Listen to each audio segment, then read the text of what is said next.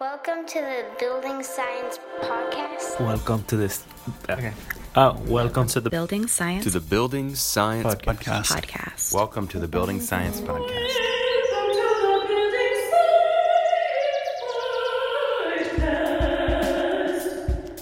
Bringing the human factor to architecture and design.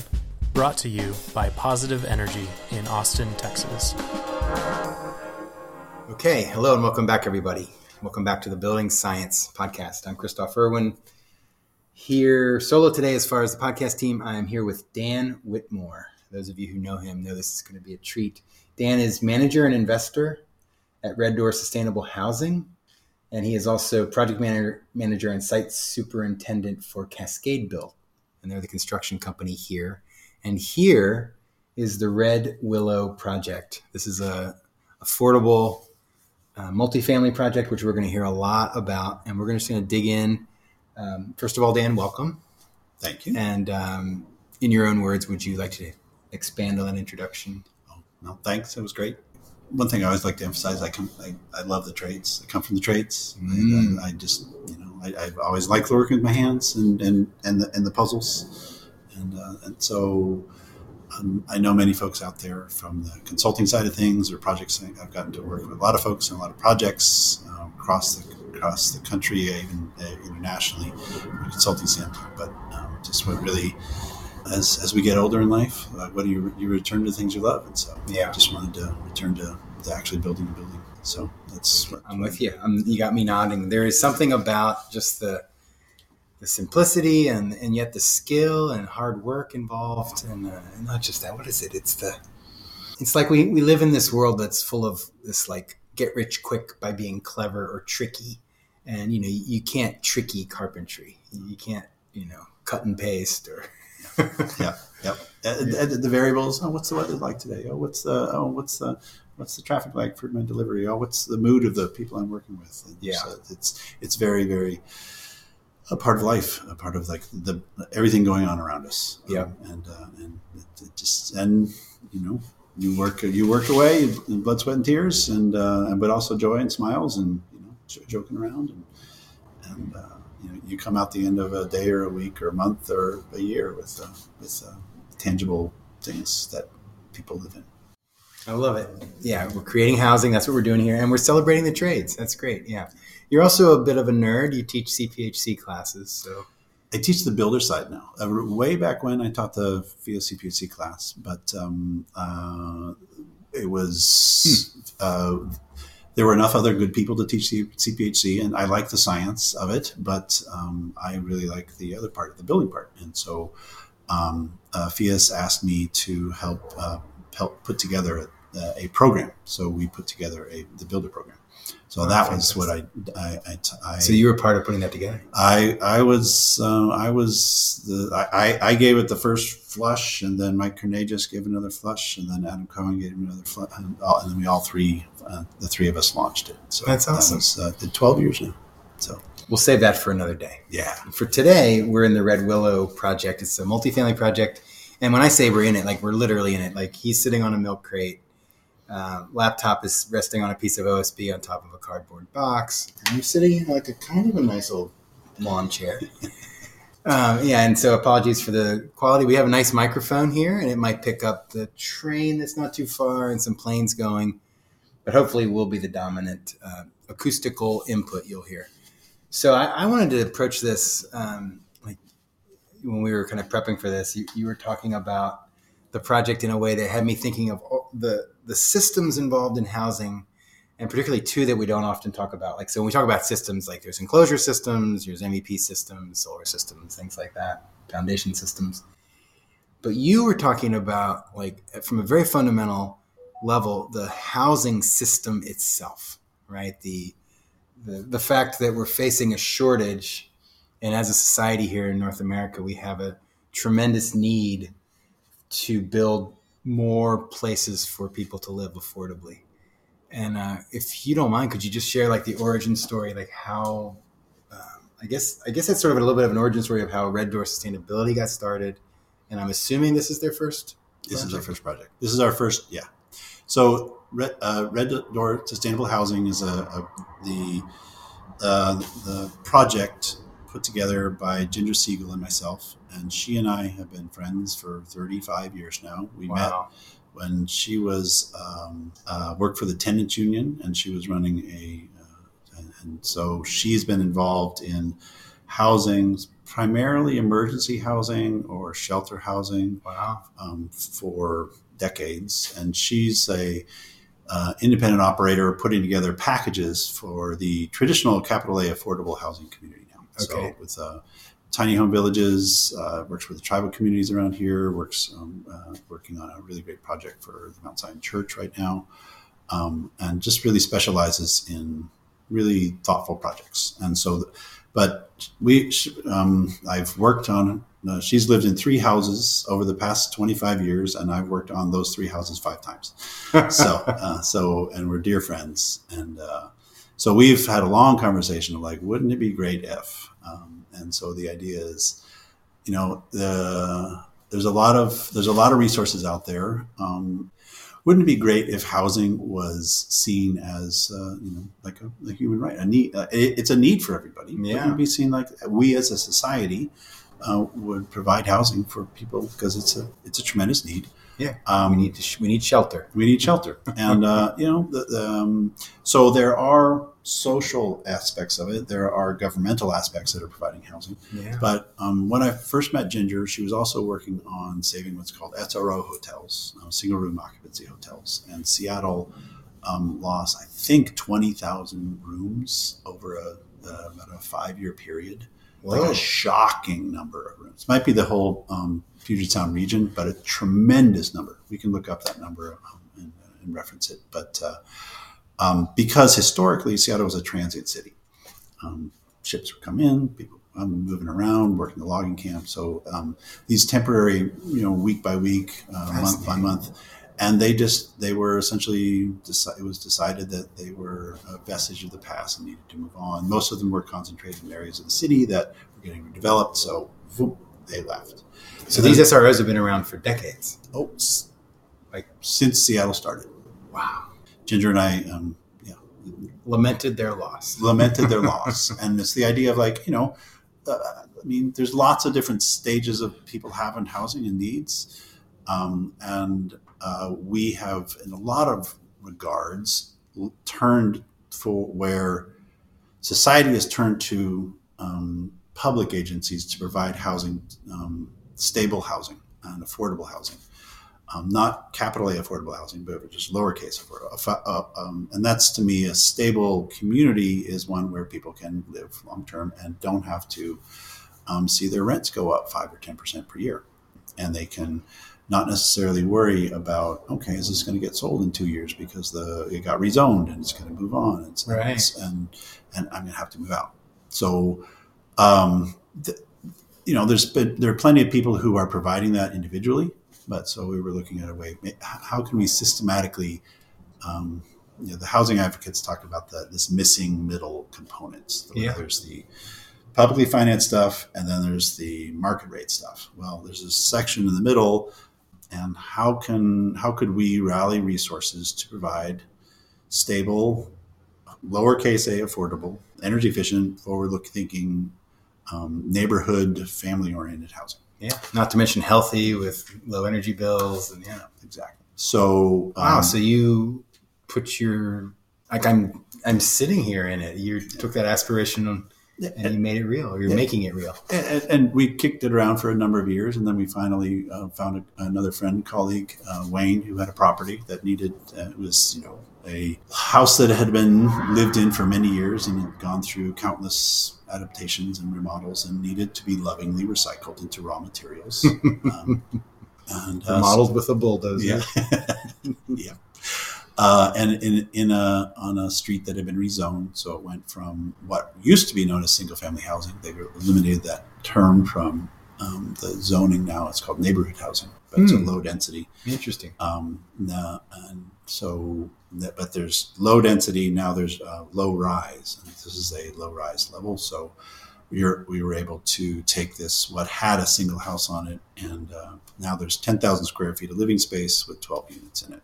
And it's going to be a passive house There are 4 units that are officially designated as a part of the affordable, capital A affordable housing market. So 4 of the units will meet the affordable housing structures that the city has. It was because of, so we got some property tax abatement that required some of the 1 or 2 of the units, and then there's another program that the city has that required another unit. I spoke wrong earlier. It was 2 of the 4, but actually 3 of the 4 units were sort of structurally required unless we paid a bunch of money to, but where most developers would just pay that money. But we're like, no, this is what we want to provide anyway. Interesting. So we're providing those units, and then we're adding a 4th in. We're able to make the pro forma work with. Wow. So you became a developer, and you became a developer in this missing middle, consciously, intentionally, and developers typically work for a return on their investment. And so the development team is you, Wayne, and Ginger, the 3 of you. And so what was your seed money? How's that work? Yeah. So combination. Wayne had the property, and then he'd owned it since mid-aughts, so quite a while. The value had gone up, so he brought the property in. Ginger found somebody who wanted to provide the seed money, the cash. Wow. And we've all put a little bit out of pocket in. I'm putting substantial sweat equity in. Add it all up. Are you you're the manager and investor. So manager, you're the construction manager? I'm the construction manager. So we couldn't find a bank who would loan, even though Wayne has been in construction literally since he's got 40 years. But between the 3 of us, Ginger, Wayne, and myself, we have over 100 years of work in the construction and development field.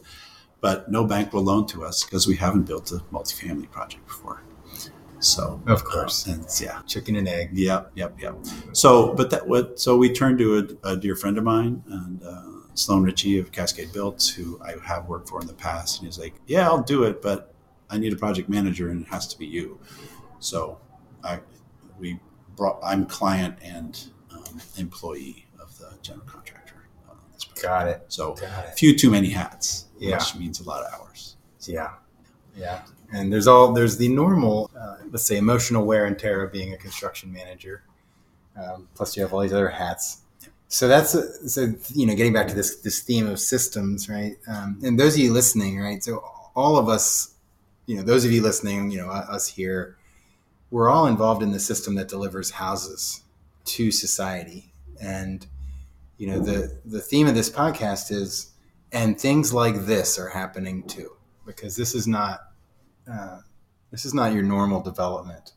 So we have 3 people being very aspirational and thoughtful, and at a very basic level, what you're saying is, we haven't talked about the financial side yet. We'll get to that right now, but what you're saying is that there's a financial return on investment, and there's also this return on investment that I don't know exactly how to describe it. It's like emotional, or it's a sense of meaning, a sense of purpose. Something. It's like actualizing your values as a person.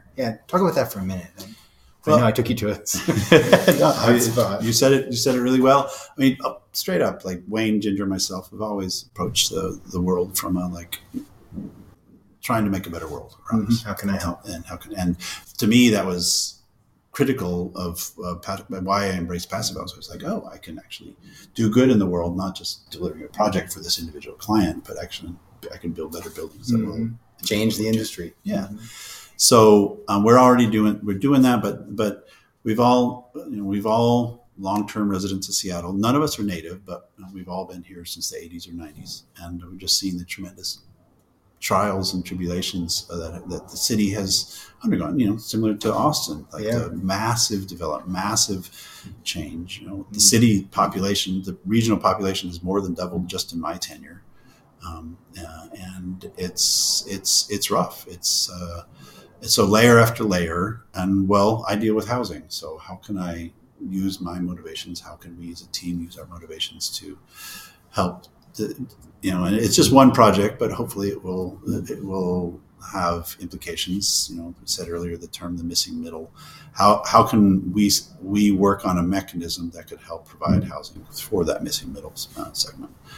And because there's the constant flow of transitions, and at this moment, there's widespread acknowledgement that we need to provide in-city, denser, good living environments. And it's a lot of really small apartments going up. There's a lot of really maximizing living space, but and that fills a need for absolutely, but it doesn't necessarily fill a long-term family need. There's a lot of displacement. When you tear down a house and build 20 studio apartments, you're not delivering. You're displacing the people who are living in that 3 or 4 bedroom house. Where are they moving? Well, they're not moving into a studio apartment. Right.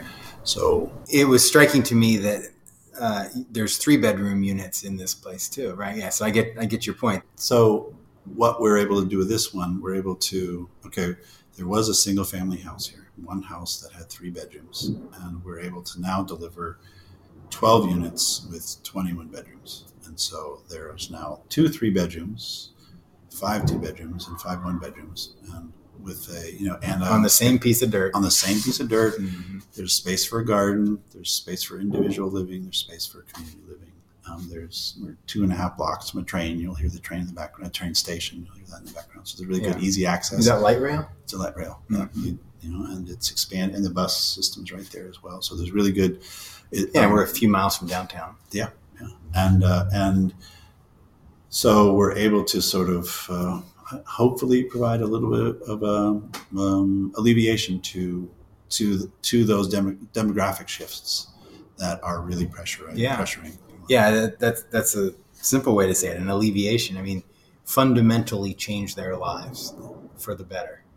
And who knows how that ripples out.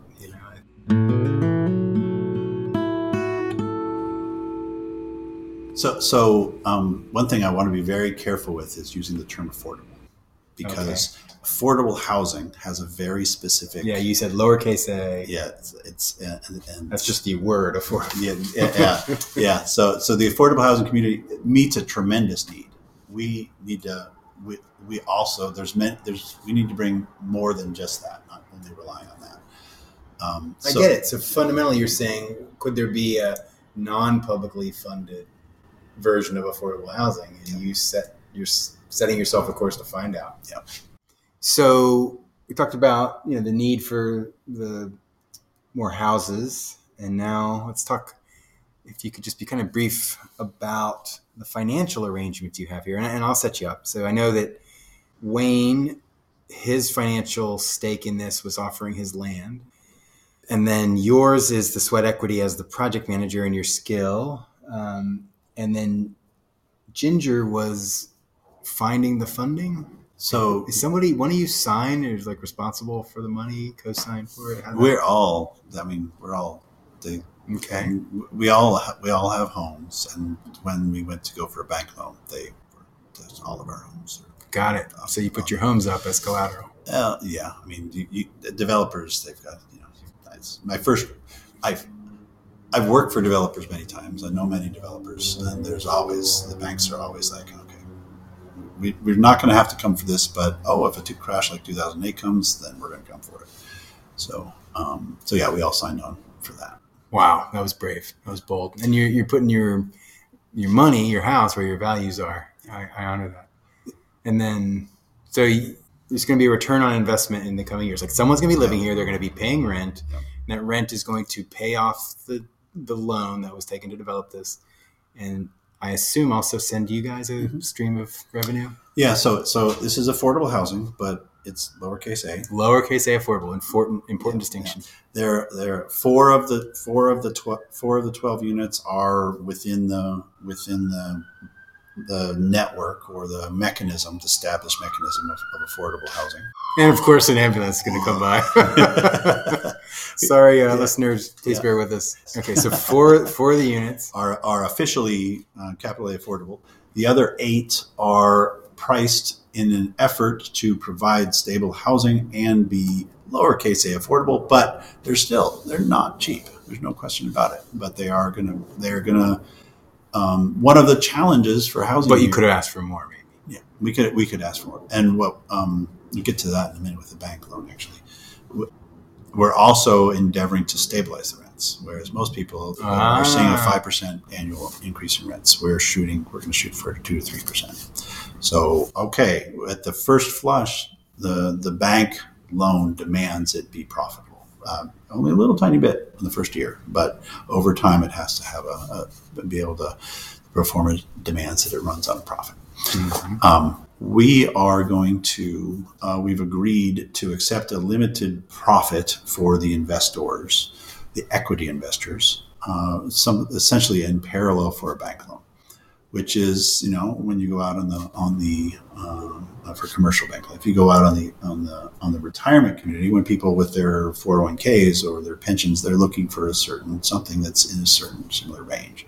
So the whole way that we're trying to re-envision this idea is that housing, okay, we can rely on the wider investment community. It doesn't have to be a charity. It can be a profit thing, but it's a limited profit. And the profit, instead of this really, a lot of folks are looking for 10 or 15% returns, annual returns on their properties after they're established. And and people are getting it. And that's why you're seeing the rent rises at 5 to 10% per year.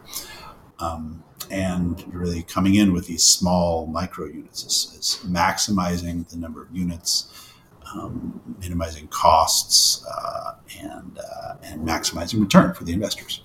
Well, no, we're actually limiting the return for the investors. It's capped. And it's a 10-year commitment. So, I'm in my 50s and I hope to not be working in a decade and relaxing more than I am these days. Yeah. So I will be able to essentially take this 10-year investment and recoup my sweat equity with a small limited profit. That's just in roughly paralleling a bank loan. So, what a great story. Yeah. And so, but it's not just about me and getting that return. It's the idea of trying to set up a mechanism. So our job now is to polish this pattern and find other folks who are interested, because, people like Wayne, who made some financial decisions and established themselves with a property and equity, are like, well, I want to make a better city. I don't know how. I don't want to, go to politics. They're not going to look to the politicians to do it. So this is a mechanism that we are trying to work on that could work well with people who have good intentions, who still want to sort of have a not guaranteed return, but a expectation of some return on a time frame. That's the goal right now. We're trying to find we were able to come to the table and sort of make maybe more accommodations than just the rent, if we put it out to the public and ask for people. But we're getting some financial advisors who were saying, okay, this is how you could package it and this is how you could work with it. So you were tilling new ground with all this as you guys were exploring, is this possible, is this doable? So getting to this point where I'm sitting on your slab inside your frame building, this is a big step. You already high-fived at some point. Yeah. And I get it. You're looking for a balance between return on your economic investment, economic return on your economic investment, as well as this sense of value, this sense of meaning and purpose, and knowing that you are having a tangible material impact in people's lives, and you're building societal infrastructure that'll certainly, I guess I shouldn't say certainly outlive you. Maybe they'll figure out some way to make us immortal in the next few years. Yeah, that's impressive. That's really it's complicated, I'm sure, too. The housing challenges are a community concern. And I strongly feel that we as individuals are one of the best resources to address the community concern. And we as individuals can come together and band together and deliver these things, rather than just relying upon public agencies or public funding. I think there's a lot of really goodwill in concert with those. Yeah, they're certainly delivering great, terrific projects, but we need more than just that. So we as individuals can provide that. Here, man. You guys listening? That's good stuff.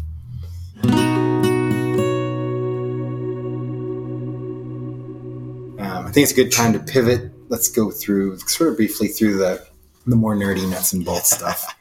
So the enclosure system, I'm turning my head and looking at it. It is 2x8 on a stem wall, right? Mm-hmm. How much CI? None. No CI. continuous. And you're the CPHC on this? I'm the CPHC on this. So that just worked. The climate it is so. I mean, I probably no CI. could have even made it work with a 2x6 wall. So this is a 2x8 wall. It's, I would say, marginally advanced framed in that we're doing some work to minimize wood in the walls and maximize insulation. But it's still 16 on center, still double top plate, still the traditional platform framing. There's a lot of wood in this building. That's great to know. I mean, the tenets of FIAS is passive house thermal bridge free construction. So I guess that's trumped by the energy balance or the energy inputs. And I as teaching the FIAS Builder program for years, there's the phrase thermal bridge free construction. No construction is thermal bridge free. Yeah, none. And so it's this endeavor, like looking at where your thermal bridging is and how bad is it and what's going on. So thermal bridge free is actually a euphemistic sort of statement. Yeah, because there's thermal freer than normal. Yeah, like what? Like it's like okay, there's the ford through the river. The river constantly flows. There are shallower places. There are deeper places, and so. Okay, so 2x8 walls. 2x8 walls. It's R10 through a 2x8 and plywood. That's an R10 wall. Down the middle of the wall, I've got R32 through the middle of my insulation pack with drywall and the sheathing on the outside. What insulation? So the market here in Seattle is strongly driven by blown-in fiberglass or fiberglass. We don't have. This is actually something I've really looked into heavily a decade ago, trying to move towards cellulose, and the installers just aren't experienced at it. So, interesting. So we just literally it's all these forests right there. I know, but they use the forest products for construction materials, but almost all cellulose is from recycled newspaper and paper products. Well, we're not in a high dense population, so where do you source? I mean, and especially now, newsprint's essentially gone. Where do you source these paper products? Well, around here, they high grade it into other products. So we import our cellulose from far afield. Well, they make fiberglass with cheap hydroelectricity across the way, and it's cheaper and it's more of a commodity industry. Yeah, it's a good system. So around here, it's very hard. You can find people who would do cellulose, but for the most part, when people are doing a blown-in insulation product, they're going to come to the table with fiberglass. So okay, so again, you're keeping track of your priorities here. Your priority is to provide that lowercase and a little bit of uppercase A affordability, which means you can't stray too far from mainstream norms for construction. Yeah. Yep. Anything else interesting? Oh, let's talk about the windows and doors. Well, actually, the one thing, maybe one thing that the 2x8 wall does allow for us to do is with a 6-inch stem wall, even with a 3-story building, 6 inches of concrete for a stem wall is structurally sound, even in this high seismic zone. Wow. You just got to find the structural engineer to do the math. So with that, then we have a 7 3/4 inch thick framed wall, 1/2 inch plywood, 7 1/4, 2x8. It allows us to project over the inside of a stem wall, 1 3/4 with rigid insulation. So you do have CI along the stem wall. I have CI on the stem wall, so I do have CI. You're absolutely right. There you go. So it's a traditional, stable, very common foundation, stem wall, slab, thermal break at the perimeter of the slab. A friend of mine actually sourced below the slab. So there's a continuous insulation below the slab. Okay, how thick is that? Well, a friend of mine sourced off of the OMSI, the Museum of in Portland. He pulled off Oregon Museum of Science and Industry. I forget. It's a great building. Walsh Construction re-roofed it summer before last, and my friend was walking his dog, watching all this insulation come off, and was like, "Hey, can I get that?" So we have this is recycled insulation. 3,200 square feet of R20 recycled insulation. That is awesome. Super fun. So it is, and good for them for saying yes. I've asked to take things out of landfills and dumpsters and been told no. Yeah. Hands off my trash. Yeah. So there's a little bit. I had to buy 10 sheets of new insulation for the structural locations. But that's Otherwise, this whole of the slab. What is the footprint of this building? right around 3,200 square feet. Wow. So not all that big. 30. And the total is around 12,000? 10,000 square feet. 10,000 square feet. There's a little cantilever over the front, so that's why we go up to 10,000. So 10,000 square feet, and it's 12 dwellings. 12 dwellings. Yeah. And I forgot how many. Three bedrooms? 2 3-bedrooms, 5 2-bedrooms, 5 1-bedrooms. Wow. Yeah. Okay, and here's a helicopter. Boy, the audio on this one. I hope you guys should start laughing. Okay, so that's the enclosure system. You got Euroline doors, windows. They're made up in British Columbia. They're good support. We did so in the balance. Actually, just to feed into the noise in the background, we live next to a train and a busy street. There's helicopters, so triple glazed windows are actually not uncommon purely for sound transfer. Mm-hmm. A good SCC rating. So yeah, but you are missing the front door currently. We are missing the front door, and we're missing insulation up above, so the helicopters, etc. Yeah, I see. But and we're missing insulation in the walls. Yeah. But add it all up, triple glazed is not uncommon even in the city to approach it for its sound transfer engagement. Well, so Euroline was able to deliver these good quality vinyl. They are vinyl, but triple glazed with the Cardinal product, Cardinal glazing. And what's the number there? Say 0.19 from NFRC standards on my picture window. So the 0.19 U factor, that is 0.34 SHGC. Yeah. Good for you. And so the price point must be decent as well, or at least you had to get windows of this caliber. Yeah. In order for the no continuous insulation to work on the walls, we needed good windows. Yes. Well, we needed good windows anyway for the good sound transfer coefficient, and it just helps. I mean, from a comfort standpoint, an effective R23 wall next to that's only an R5 door, but it's so much nicer even to be able to have that combination. Mm-hmm. Are the windows of the similar spec to that? Yep. Excellent. And then, one other cute thing about this building in terms of the enclosure is we actually chose a pitched roof rather than a flat roof for a number of reasons. I had some challenges, some opportunities, but one of the challenges was, what do you do for sprinklers, fire suppression in a pitched roof? Well, you put your sprinklers up there. Well, it gets really expensive because it's in the cold, unless you fill it with insulation. Mm-hmm. So I have a very low slope but pitched roof. And that's my carbon sequestration strategy. I've got 15,000 cubic feet of cellulose insulation going up in the attic, and that mitigates the need for sprinklers up there. So you were able to get the cellulose, just not for the walls. Yeah, it's much the skill needed for it, right, to get the right density of cellulose. In the walls. Experience with that. Yep, and so the guys there are people who do it in the walls here, but it's harder to find and it's more a specialty. Mm-hmm. It's essentially an effective R100 in the roof, but that's purely for sprinklers, not for the heat stopping. And they must be fairly low in that R100 away from the outside surface of the roof. There are no sprinklers up there because we filled that. Right. Because there's no cavity. There's no cavity. Well, there's a shallow cavity. You're allowed a shallow cavity, just a shallow ventilation cavity. That's right. Okay, so you filled the roof R100. Okay, so on average, 2x8, no CI, recycled CI on the slab, on the walls, recycled CI on the slab, R100 lid to get away from sprinklers. Pitched roof. We're going to come back to the pitched roof on the energy systems. Let's talk about mechanicals here. What's your plan? So I know a lot of projects that have single family and multifamily that have, when I think of mechanical, I always think of ventilation first and foremost. That's the biggest challenge. Good for you. And a lot of them have a lot of problems maintaining them over time. So a lot of folks are going to unit by unit, but I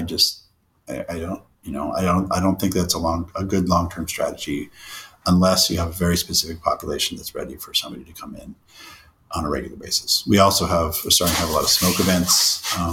We live, this building is close to a major arterial, want to have good filters that are maintained regularly. Yeah. So critical decision was made early on to combine the systems.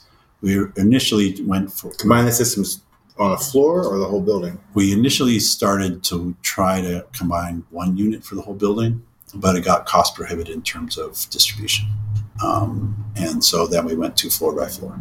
So we've got one ventilator per floor, and at that point they don't have to be very large. So we're just using the largest is Enders on the market. I think it's a Q600. Mm-hmm. So we've got 3 of those in the building, and we are doing direct ventilation range hoods. So just because family housing, we're endeavoring for people to be using their kitchens regularly. So that's a little bit of a experiment, shall we say? It's because a lot of passive house folks are moving towards doing continuous ventilation and not doing exhaust ventilation. But we're actually able to use the large volume of the building to balance out this need for makeup air. Mm. And so we're actually slightly pressurizing the building with our ventilation system because we're negatively pressurizing it through the exhaust range hoods. And we're going up. FIAS has a specific protocol about you can't go too far one side or the other of neutral. So we're pushing it on the pressurization to that point so we can account for the negative pressurization on the other end. Even when, like, on the unlikely reality of everyone's at once? They have a range hood on high? Yeah, there is a specific protocol from a study done on multifamily nice. Of how many people ever turn them on simultaneously. Or even ever turn them on. Yeah, that's but you limit the capacity of the range hood, and then you assume that only a certain portion will ever be on. So, yeah, and it's all 4 burners or however many burners are working on the stove is also unlikely. Yeah. It's all electric building. That's not a good trade-off. Yeah. And so historically, if buildings like this in Seattle would have no cooling, and I know a lot of you out there are like, "Oh, what? No cooling?" Well, it's actually in my 30 years of residential construction in Seattle specific, actually 35 years, I've only ever installed 2 cooling systems on projects. It's just, and Ginger throws it in my face all the time because I told her, "Oh yeah, the only people who ever need to put cooling in Seattle in a residence is the ones that are poorly designed," because historically we would have the occasional hot day, but we would always cool down at night. So we'd always be able to open the windows at night and allow a little bit of interaction. But we're now finally getting to the point where our peaks during the day are much higher, and our cooling at the night is not as cool as it used to be. Yeah. So with that combination, it's actually become more, well, we had the heat dome in recent memory, and more people died in the Pacific Northwest from heat-related incidents than in 1 year than have died in decades in terms of hypothermia. Wow! So it was a human. It's actually So the human stress was higher with the heat. Yeah, it's because our infrastructure we don't have it. We don't have cooling stations. Our structures are not designed for heat.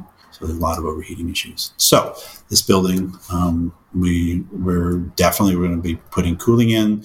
So we've chose. I really don't like the mini split systems for various reasons. Aesthetic, all the coolant or the refrigerant that's involved with them. But also because we haven't needed cooling in this market, installation of a single head mini split is slightly outrageously expensive. So the refrigerant volume is an issue for you with mini splits as well. A close friend of mine, old house, overheat, works in the energy industry, went to get a retrofitted 2-head mini split, and it was $24,000. Oh my goodness. Yeah. And okay, we went down to 1 head, and it was still $17,000. Wow. And that was a retrofit, but it's just outrageously expensive here. So I don't like it it's very expensive for what I think is not a very good product.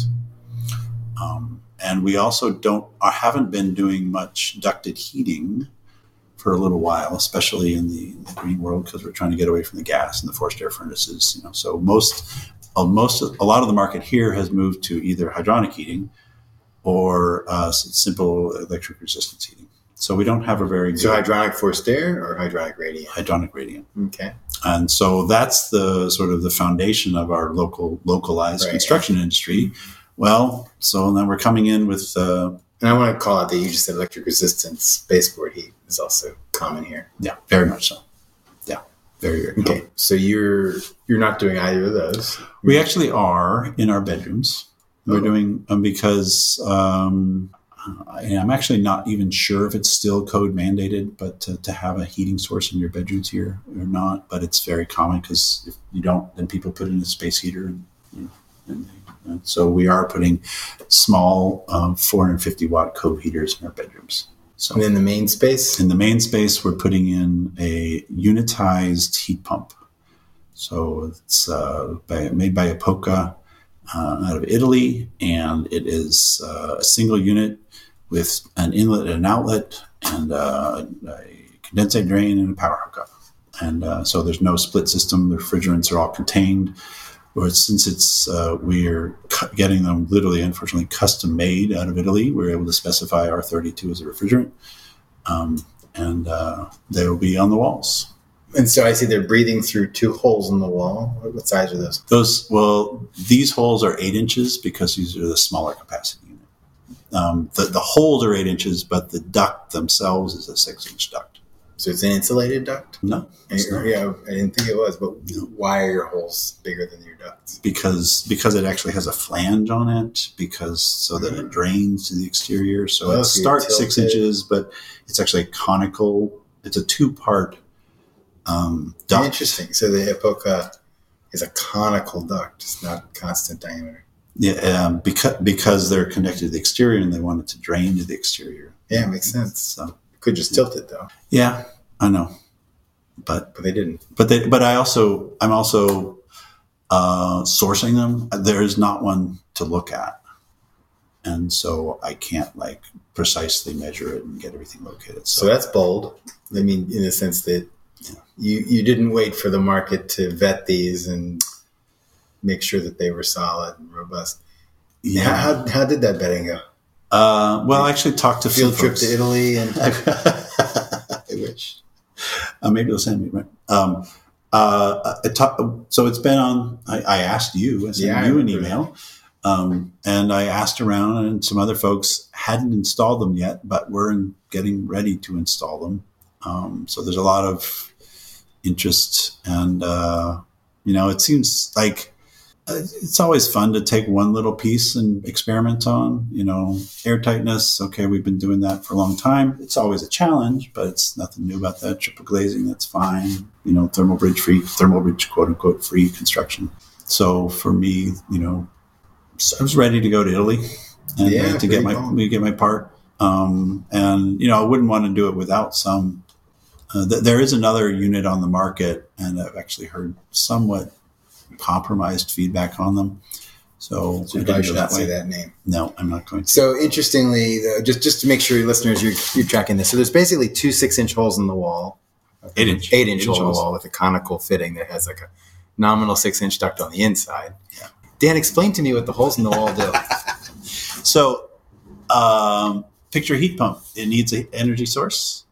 And it needs a place to deposit an exhaust. So there's one that is bringing in air, and another that is exhausting air. And the heat pump is either taking energy from or dumping energy into that airstream. So it's air in, air out, and it's right there. The heat pump water heater is doing the exact same thing. It's just we're using the outside and we're dumping the air outside. Yeah, the fundamentals of a heat pump like that. It's basically waste heat in the environment that we can harness. Otherwise unusable waste heat. Yeah. And one benefit for us is that we don't get that hot or get that cold. Mm-hmm. So it will still work well, even in our cold days, and it will still work well in our hot days. Yeah. So. Yeah. You have a pretty nice Goldilocks climate here, although a lot of gray days in the winter. A lot of gray days. Yeah. Okay, so closure, window door, mechanicals. So we got Zenders, we got the Epoca. unitized. Let's talk solar PV and batteries, and then wrap it. Speaking of gray days, we still get sunshine around here. It's beautiful, sunny today, by the way, crystal clear Yeah. sunny. So we actually live in a desert if you only looked at it from July through September. Just in terms of, and we get a lot of these beautiful clear days, and we get long days. So we get up to 16 hours of sunshine. Yeah, I've been noticing that. It's bright early and it's bright late. And which adds an interesting puzzle because, you look at the maps and solar exposure, and so we don't have nearly as involved a solar industry as Texas, just because we don't have that resource. But our resource is actually concentrated very much in the June through October, shall we say.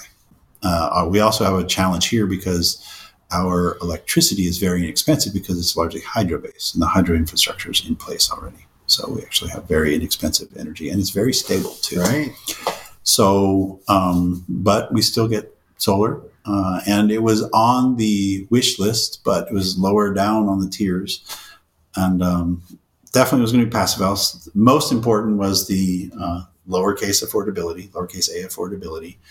Second tier was neighborhood family housing next, and then healthy, and then healthy. Okay, that led into passive house. So on the tiers, all the way pretty close to the bottom was okay. We want to produce some energy as well, not just be a consumer, because we actually have relatively low cost, stable electricity, but.